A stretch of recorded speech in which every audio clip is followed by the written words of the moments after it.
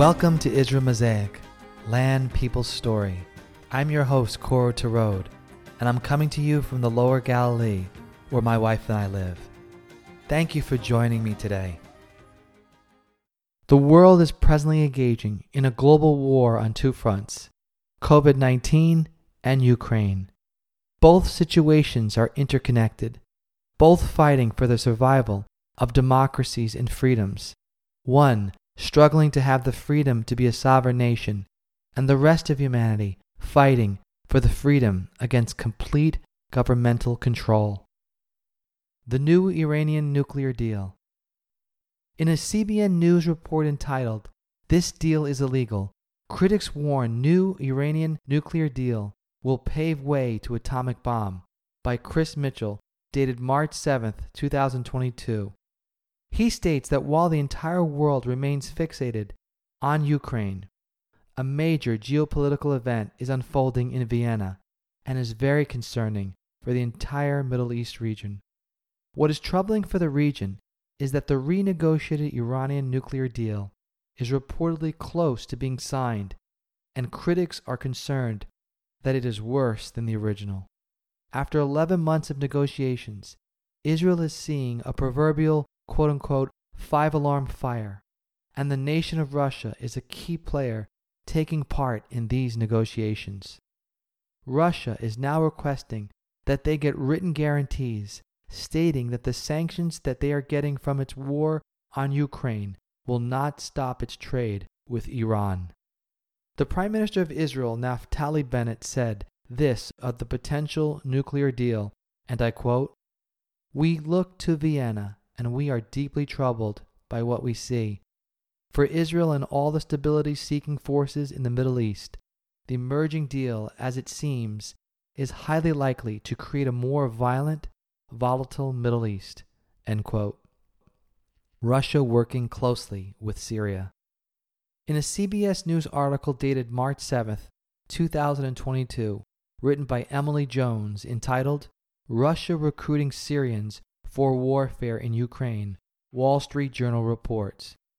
She writes that Russia is rounding up fighters in Syria for urban warfare in Ukraine as Moscow deepens its offensive against its neighbor. Analysts are concerned that the introduction of tens of thousands of Syrian fighters to the war in Ukraine is a sign that Putin is expanding the conflict. This is getting the attention of Israel, who has good ties with both Ukraine and Russia, and has established herself as a diplomatic resource to end the conflict. The article goes on to explain that the war in Ukraine has caused Israel to walk a diplomatic tightrope, teetering between protecting their own national security interest and paying attention to international calls from other nations to get tough with Moscow. Israel as a nation currently collaborates with Russia on military operations against Iranian-backed militias in Syria and sees this relationship as important to its national security. Yet, the rapidly growing humanitarian crisis in Ukraine is putting tremendous pressure on Israel to intervene. The COVID mandates continue on. The COVID pandemic suddenly has disappeared in the news, yet the COVID mandates continue. It's as if COVID never existed, yet it is still amongst us. And the numbers of people getting COVID in Israel is now steadily increasing. And now there has been a new mutation that has been introduced to Israel, called Deltacron. Has this abrupt pivot, due to the war in Ukraine, all but forgotten the people who were informing the world on this pandemic? One story that got my attention was when my close friend from college emailed me on what he experienced this past week. He works in a school district in the States, and the school asked him if he would chaperone a trip.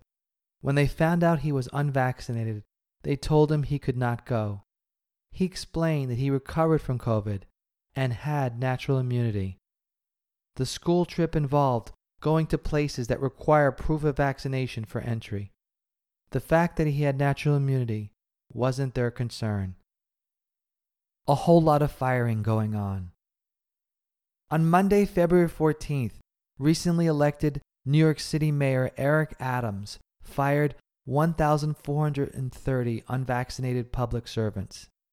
That list included members of the Police Department, Department of Education, Housing Authority, and the Sanitation Department. The largest portion of those fired were the New York City teachers that totaled over 900 employees. These teachers braved the pandemic and now suddenly are told that they are health threats to the children they taught for years. New York City teachers are now dealing with a harsh new reality of being unemployed without the possibility of ever receiving an insurance for their service. All of these brave, essential workers put their collective lives on the line during the pandemic so that all New Yorkers could have safer lives. My question at this time is this democracy at work, or is it something else? Victimized by the vaccine mandates. According to the Daily Mail online article dated November 4th, 2021, New York City firefighter who stepped over dead bodies on 9/11 now says he's been forced to retire because of the city's COVID vaccine mandate, even though he's already overcome the virus. Fireman Gary DiBiase and his wife Anna Rose Carpiento, sonographer at Bellevue Hospital, have been victimized by New York City's forced mandates. Gary worked with the Ladder 109 from Staten Island and is being forced into early retirement after serving 23 and a half years with his fire department. Although he and his wife both recovered from COVID, New York City officials refused to honor their natural immunity, despite the fact that studies from Israel say that it is much better than vaccinated immunity. Is this the form of gratitude New York City officials and elected leaders show New York's bravest who were at 9/11? New York City's pandemic motto was quote-unquote New York tough.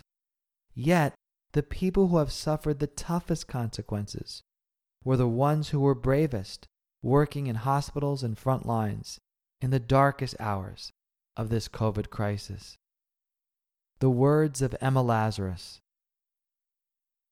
The Jewish poet Emma Lazarus published her most famous sonnet, The New Colossus, in 1883, and her words are permanently engraved at the base of the Statue of Liberty for all visitors from around the world to read. Her words speak to the possibilities of uniting all lives under the canopy of freedom and hope. She writes in the last part of her sonnet, "Give me your tired, your poor, your huddled masses yearning to breathe free, the wretched refuse of your teeming shore. Send these, the homeless, tempest-tossed, to me. I lift my lamp beside the golden door." The firing of the unvaccinated in New York City is not the fulfillment of the vision and dream of the late Emma Lazarus. Mass formation psychosis. Are you familiar with the theory that was first put out there by Professor Matthias Desmet of the University of Ghent? Recently, one of the original inventors of the mRNA vaccine, Dr. Robert Malone, went on a podcast show in America and explained that in the 1920s and in the 1930s in Germany, highly intelligent people went mad. He asked rhetorically, how did that happen? I am paraphrasing Dr. Malone's words. He said, when you have a society that has become decoupled from each other and has free-floating anxiety in a sense that things don't make sense, we can't understand it. And then their attention gets focused by a leader or series of events on one small point, just like being mesmerized. They become literally transfixed and can be led anywhere. Dr. Robert Malone went on to explain on another podcast that 1/3 of the American public is under this condition. 1/3 see what is happening, and 1/3 of the citizens are watching and waiting to see what will happen. What hits me hard about Dr. Robert Malone's words is that when global fear is caused and perpetrated by world leaders. All of us have the capability to become captivated by it. The politics of fear can be based on reality or unreality. It can be anything. It can be an impending war, a medical cure for sickness, social villains, a virus, and the possibility of dying from, quote-unquote, any so-called danger. The politics of fear go deep into one of our greatest needs, as Brandeis professor and noted Jewish psychologist Abraham Maslow has stated, that one of our greatest needs is the need for self-preservation. God is the only one who can take away our fears that go deeply into our subconsciousness. The scriptures tell us in Psalm chapter 34, verse 4, I sought the Lord, and he delivered me from all my fears. Stockholm Syndrome. Have you heard of the phrase Stockholm Syndrome? This is another psychological phenomenon that has been going on since the beginning of the pandemic. The term Stockholm Syndrome first came into play in 1973 when 4 hostages were taken in captivity during a bank robbery in Stockholm, Sweden.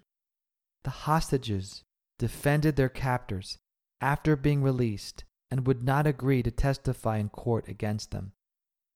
My questions are, has this happened to us?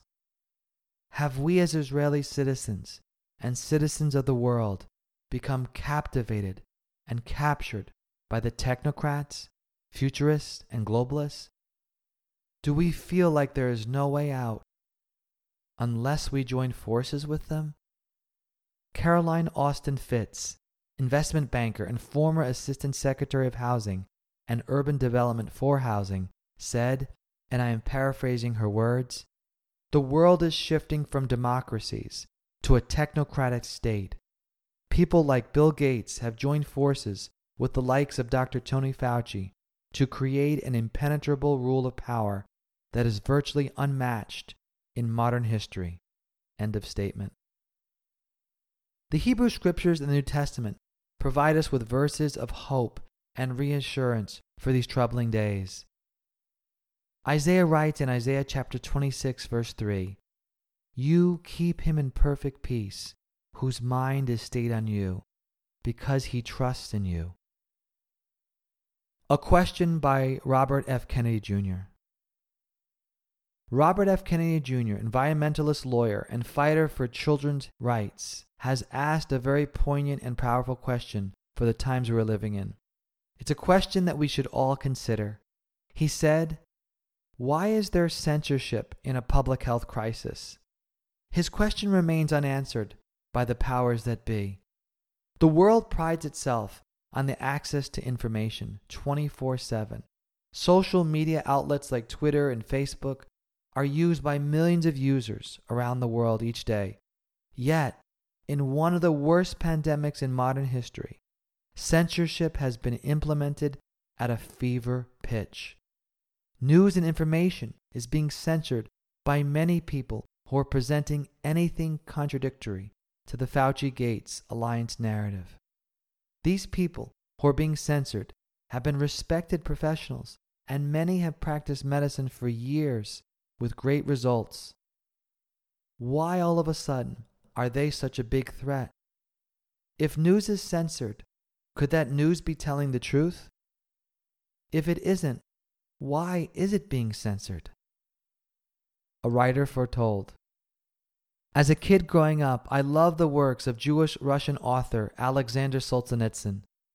His writing of the books One Day in the Life of Ivan Denisovich and the Gulag Archipelago chronicle the totalitarianism, camp survival, surveillance, and autocratic power of the Russian government from 1918 to 1956.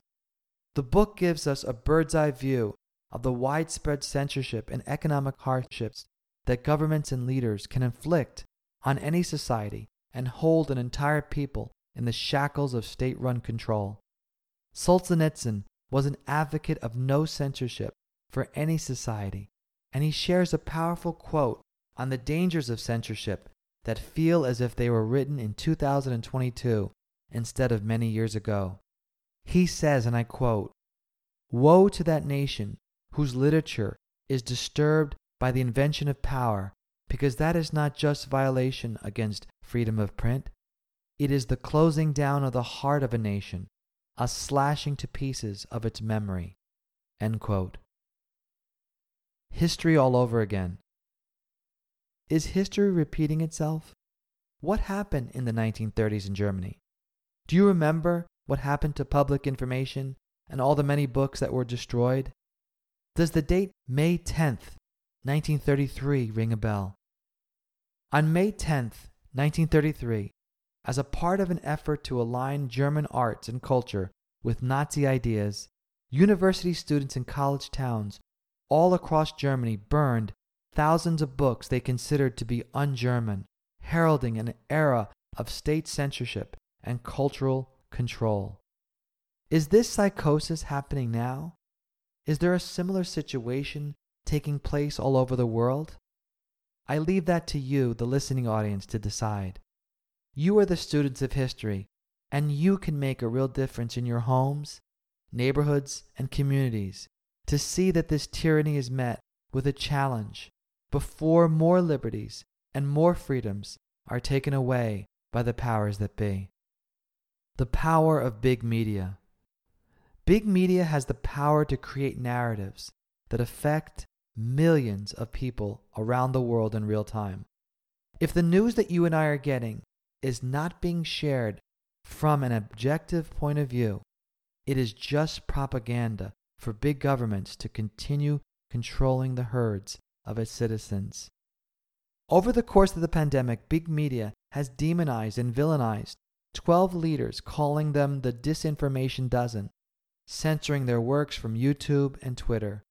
They recently vilified Dr. Joseph Mercola and pronounced him as the leader of the misinformation movement. Dr. Mercola is the man who has written many peer-review articles, and suddenly, because of pressures from the powers that be, he had to delete 15,000 articles off of his website. Thankfully, through the miracle of modern technology, the osteopath from Florida, Dr. Mercola, was able to retrieve all of his deleted files. This is a luxury that the authors in the 1930s, whose books were burned and destroyed in Germany, did not have.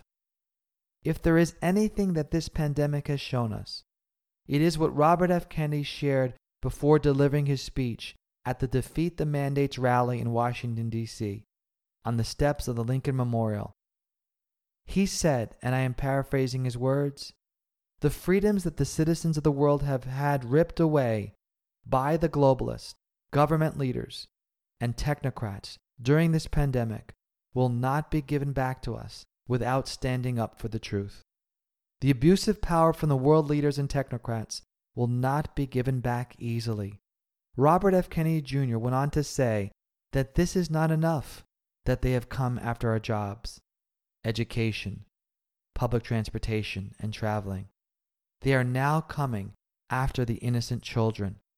He went on to explain that we are in the midst of a global coup d'etat against democracy to set up a global totalitarian state worldwide leadership. The question lies with us, the people. How much more of our freedoms will they take before they try and take all of it away? A biblical mandate. Proverbs chapter 31 verses 8 through 9 is a biblical mandate that gives people of faith a template and a blueprint on what role we can participate in this fallen world. This biblical mandate should be used for our families, our neighborhoods, our communities, and shared amongst our friends both near and far. It says, "Speak up for those who can't speak for themselves. For the rights of all who are destitute. Speak up and judge fairly. Defend the rights of the poor and needy." In the context of this pandemic, I must ask the question, who are those who need support and representation that goes beyond the legal definition of due process? Those would be all the unborn children, those permanently injured by the vaccination, those who have lost their lives from COVID-19, and the many families who have been placed in a difficult position of having to choose between keeping their jobs or protecting their bodies. Join me next time on Israel Mosaic, Land People's Story, when I will be bringing you another update from Israel. See you soon.